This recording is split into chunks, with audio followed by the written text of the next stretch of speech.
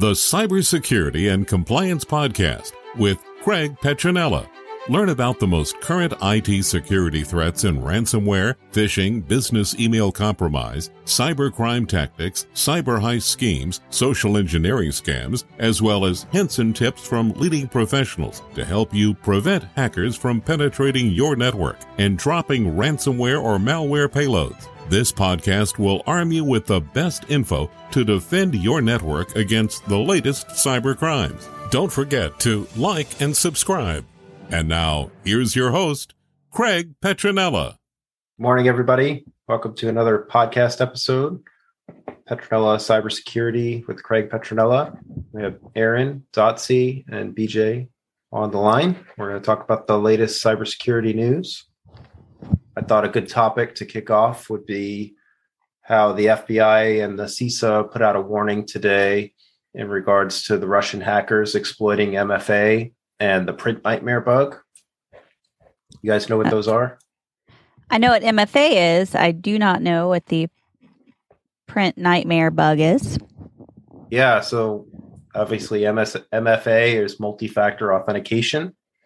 It says in this article that was posted, it says, as early as May 21, Russian state-sponsored cyber actors took advantage of a misconfigured account set to default on MFA protocols at a non-governmental organization, or NGO, allowing them to enroll a new device for MFA and access the victim's networks. Wow. So basically, misconfiguration of the MFA allowed the hackers to configure their own MFA and bypass so they could get in. So they then exploited a critical Windows print spooler vulnerability called Print Nightmare, CVE 2021-34527. And this Print Nightmare bug has been out for quite some time now. I remember back, a client of ours at the time had us do a security risk assessment, and they had they're a manufacturing firm, and they had a lot of printers on their network, and Microsoft still didn't have a solution. So we had to help them air gap a lot of their computers, and air gap means disconnect them from the internet, and basically use network segmentation and get them off of any connected internet ways out to the internet. So this Print Nightmare bug allows the bad actors to run arbitrary code with system privileges. So basically like an administrator. So it's really nasty. So they say this attack that was just posted was pulled off by gaining initial access to the victim's organization via compromised credentials. They obtained by means of a brute force password guessing attack. And then they enrolled a new device into the organization's Duo MFA, which was misconfigured. So this goes back to what I was talking about, I think it was a few days ago. Did I ever show you guys there's like a little infographic on passwords and passwords? It's a little chart. I might have helped make it. Okay. So there's a little chart that shows how long your password is and how easy it is and how fast hackers can brute force or basically try various combinations to crack the password. This was maybe last week. But anyway, we'll post that infographic so you guys can download it if you want. But basically, in a nutshell, if you're not using long, complex passwords that have lowercase, capitals, numbers, special characters, and they're not really long in length, ideally, I like them to be more than 20 characters. I know that might seem crazy, but I don't know any of my passwords because I use an encrypted password manager. So I usually go for as long as possible that the system on the other side will let me. Some systems only let you use 16 characters. But anyway, try to use the longest length of complex password that the system will allow. And I use an encrypted password manager to keep track of it.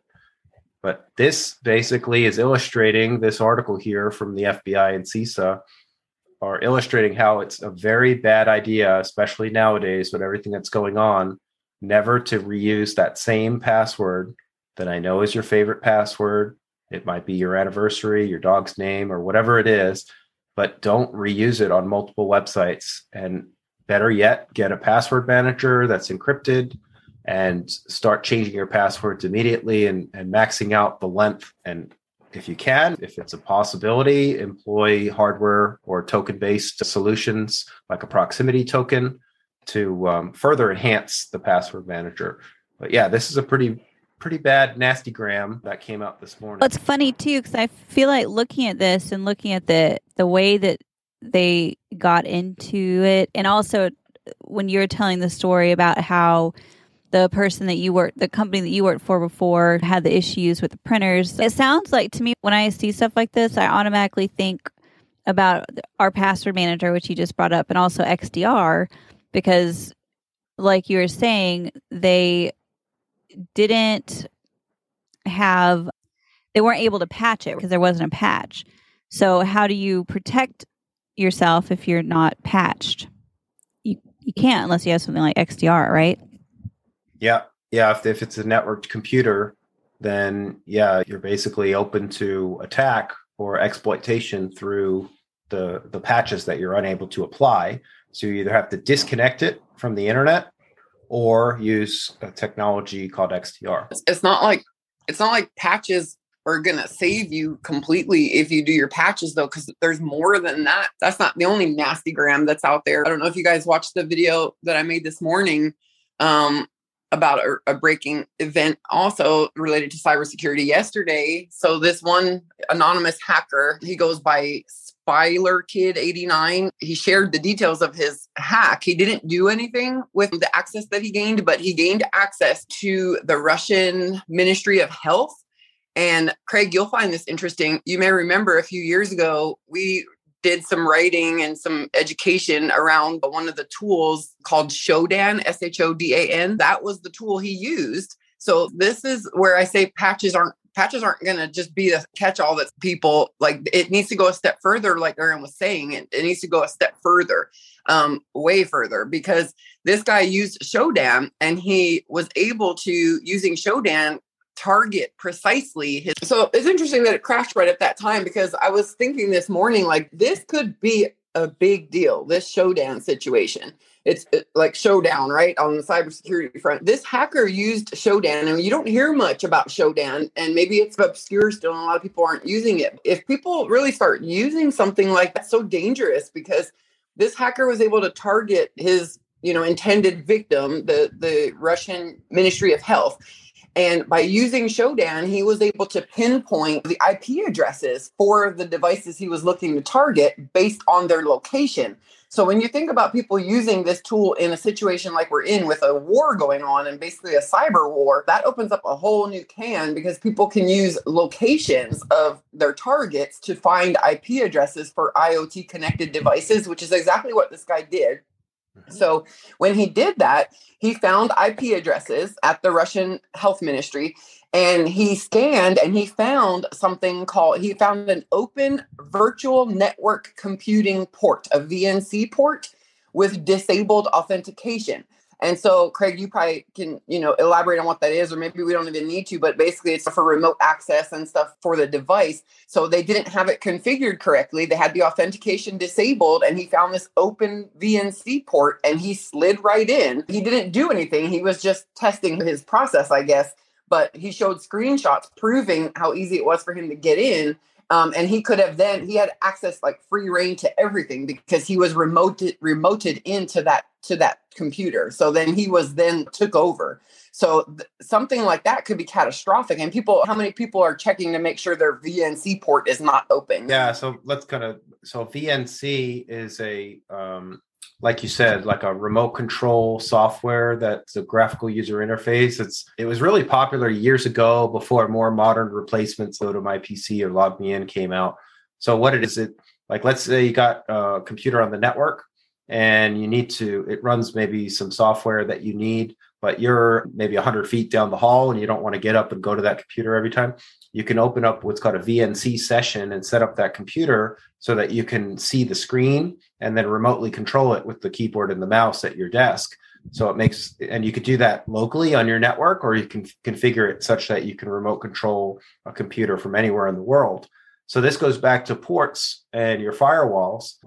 If your firewall was configured properly, then you would not be able to get to that port on the VNC server. If it was misconfigured, or the bad actors had access to like a VPN that was misconfigured, then they can get into it that way. But it goes back to ports and port scanning. So hackers are always going to be scanning the ports of your network. And there's 65,000 plus of them. I think it's 65,587, I think is the number of how many ports that are available. And those ports, by the way, are per IP address. So you can have 65,000 ports per IP address.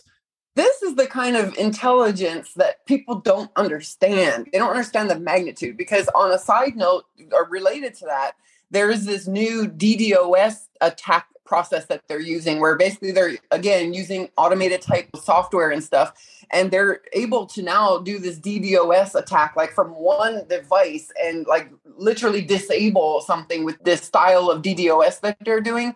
And, you know, as we know, a lot of people take the cyber strategy of it's not going to happen to me, or we think that the cyberspace is just this weird, you know, place and nobody can find you and everyone's just there. But that's not the case. Like, it's tools like Shodan change the game in this regard.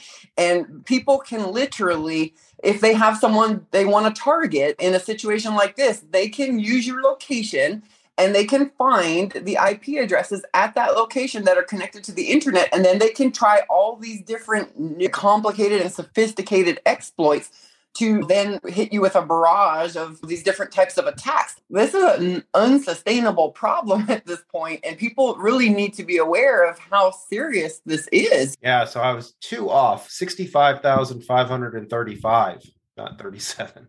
on one device? Yeah, that's per TCP IP port. Dude, that's unbelievable. That blows my mind, literally. And it takes a lot to blow my mind. That blows my mind. Do people realize the gaping hole? Well, the vulnerability. So let's bring that back. So every device on your network has between 0 and 65,535 open my God. or closed windows or ports. Like I said, per device. That's why when we talk about, I know we keep drilling XDR in, firewalls are the first line of defense of ports. And then after the firewall, you have, if you are fortunate to have something like XDR or extended detection and response, that technology will then be scanning your network constantly for vulnerabilities and open ports or exploits. Because you have to. That's why when you say we keep drilling XDR, the reason we keep drilling XDR, because what XDR stands for, extended detection and response. But literally, if you were to describe XDR, it's the culmination of all this intelligence funneled into an algorithm, and the algorithm told, now go and stop these threats. That's what an XDR truly is. It's the sum of all the intelligence that we know about cybersecurity vulnerabilities set to purpose. That's what XDR is. It's all of our intelligence about that we know thus far about cybersecurity, coded into an algorithm, and the algorithm set loose on the network and devices. That's what XDR truly is. So what's also a common practice of hackers is what's called port scanning. So Shodan is like a search engine for IoT or Internet of Things devices. Which is every device, right? It kind of, sort of. It's more like a smart device, like a smart TV is more of like an IoT device. Anything that connects to the internet could be classified under the IoT umbrella. But port scanners have been around forever, and a common one is called Nmap. And Nmap is free and it's available open source on Linux operating systems. But hackers are using those kind of tools all day long and have been for many years to find these open windows and doors. And when you talk cybersecurity, Craig, you've always talked about layers.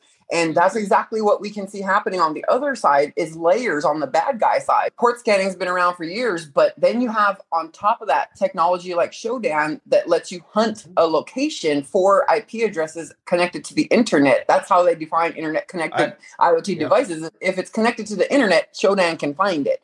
And so when you add that to port scanners, that's a serious problem.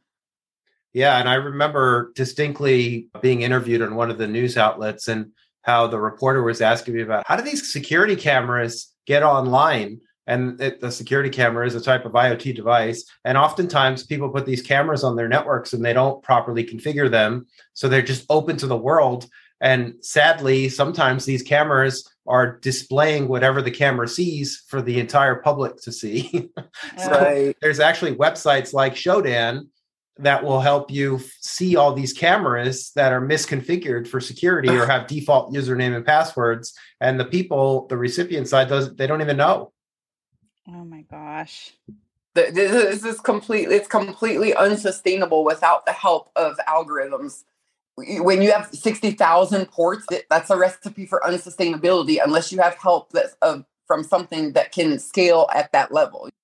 Yep, it's all about layers, like I've always said. And if this catches on, like we were talking yesterday about 300,000 and counting volunteer hackers fighting this now, what seems to be partial physical war, partial cyber war, if they all started using tools like Shodan and things like that, oh my gosh, like this thing can escalate to a point that like this can't go very long before escalation becomes very dangerous with a situation like this. I would go on to say that those tools are pretty 101 basic level tools that pretty much every hacker is using all day long. So I wouldn't say that they are using them. I would say with great confidence. They're scanning all the time, looking for open doors, open weak points. And then when they find that open port, that's when they go a step further and figure out what application, like we talked about VNC, that uses a certain port, remote desktop protocol or RDP, typically uses port 3389. But there's these different ports that programs by default use unless they're configured properly or changed,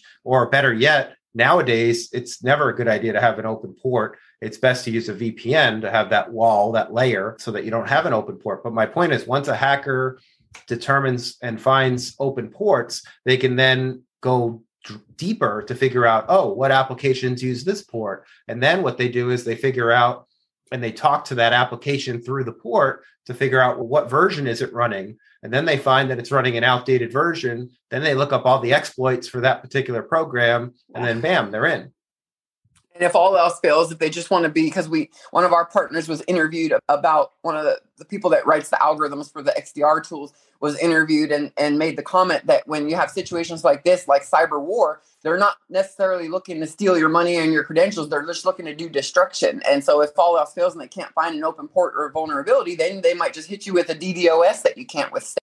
Yeah, or you're the victim to participate in the DDoS. As a Yeah. So it just depends. Once the hackers are in, they make the determination. Was this a big corporation? Do they have a lot of money that they can steal, or extortion with ransomware? Or is this organization have more devices on their network we can infect and use, like you said, for slave devices and use them for a DDoS future attack? Yeah, when you just lay down all preconceived thoughts and all opinions and you just simply do nothing but take the facts and apply logic and reason to them, it paints a picture that this culmination of all these things happening at once leaves us no other pathway but to use algorithms that can scan for all of this at once, because there's just no other way. It also goes back to what we've always recommended with vulnerability scanning and security risk assessments and the importance of them, because the average, like you said, the average person, the average business owner, the average consumer, they're not going to know that there's 65,535 potential open windows. And then they're not even going to know unless they educate themselves on how to close those windows or ports and secure themselves. So it's just a huge undertaking. And that's actually, I feel like that's a really good analogy there, Craig. You're talking about windows, right? So if you think about windows in the realm of like your home, can you imagine like leaving 65,000 or having 65,000 windows that you have to close? You know what I mean? Yeah. And like your home quickly turns into a house of cards. Yeah, or it's just a house of labor, right? So if you have to walk around making sure that everything's closed all the time, that's a lot of time and energy. There's just no way a human can keep up with all this. Yeah, like even if you just take it down to 10, maybe you've got doors in your home, maybe you've got 10 or 20 windows in your home. You know, all those are entry points into your home, right? Mm-hmm. And if a bad actor or a criminal is profiling your home and they're driving by and they see your house and maybe you got a nice yard, maybe you have a nice car, they're profiling you. And if you don't have a dog or a sign or an alarm system or cameras, I use all those examples as layers. It all goes back to my layer methodology and approach. If you've got a dog, that's a layer. You got a sign, you got stickers on the windows, those are layers. The more stuff you have, then the hack or the bad actor in this case looks at your house. They see you have 5 security cameras. They see you have a Ring doorbell. They see you've got signs in the yard. They see you might have ADT or CPI or whatever security is the big one near you. Then they look at your neighbor's house and they see it's dark and it doesn't have any stickers. It doesn't have any signs, no sense of, or no dog or animal. So which one are they going to target? Exactly. And also think about it. What if, because most likely you're the person that's like the neighbor. Most people are like the neighbor. Most people don't have that stuff set up and it's just easy pickings. Unless but if you're BJ and you have 59. Yeah, everything's smart home. And then, if you're BJ, you have an electronic robot dog that you don't even know if it's real. Yeah, I have Alexa dogs. They bark when they bark and they sound really mean. But my baby was holding. I had this little like a cheap like $7 smoke detector, and he was I let him hold it because I had a bunch of stuff in my hands and I was trying to move it, and he was holding it and he's looking down and he's Alexa. He wants everything to talk to him now.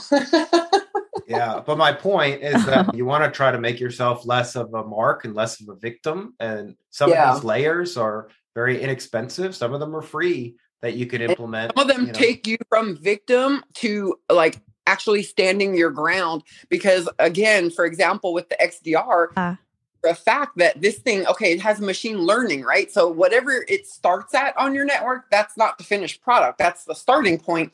Then as it learns, so you have 60,000 ports, it's going to learn what the status is on all of this stuff on your network and your devices. And it gets smarter and smarter. And eventually, as we know, it actually lures bad guys in with honeypots. Like it intelligently and proactively plants honeypots in your network in the background so that it can lure bad guys in and then gain threat intelligence from them. Now that is a game changer.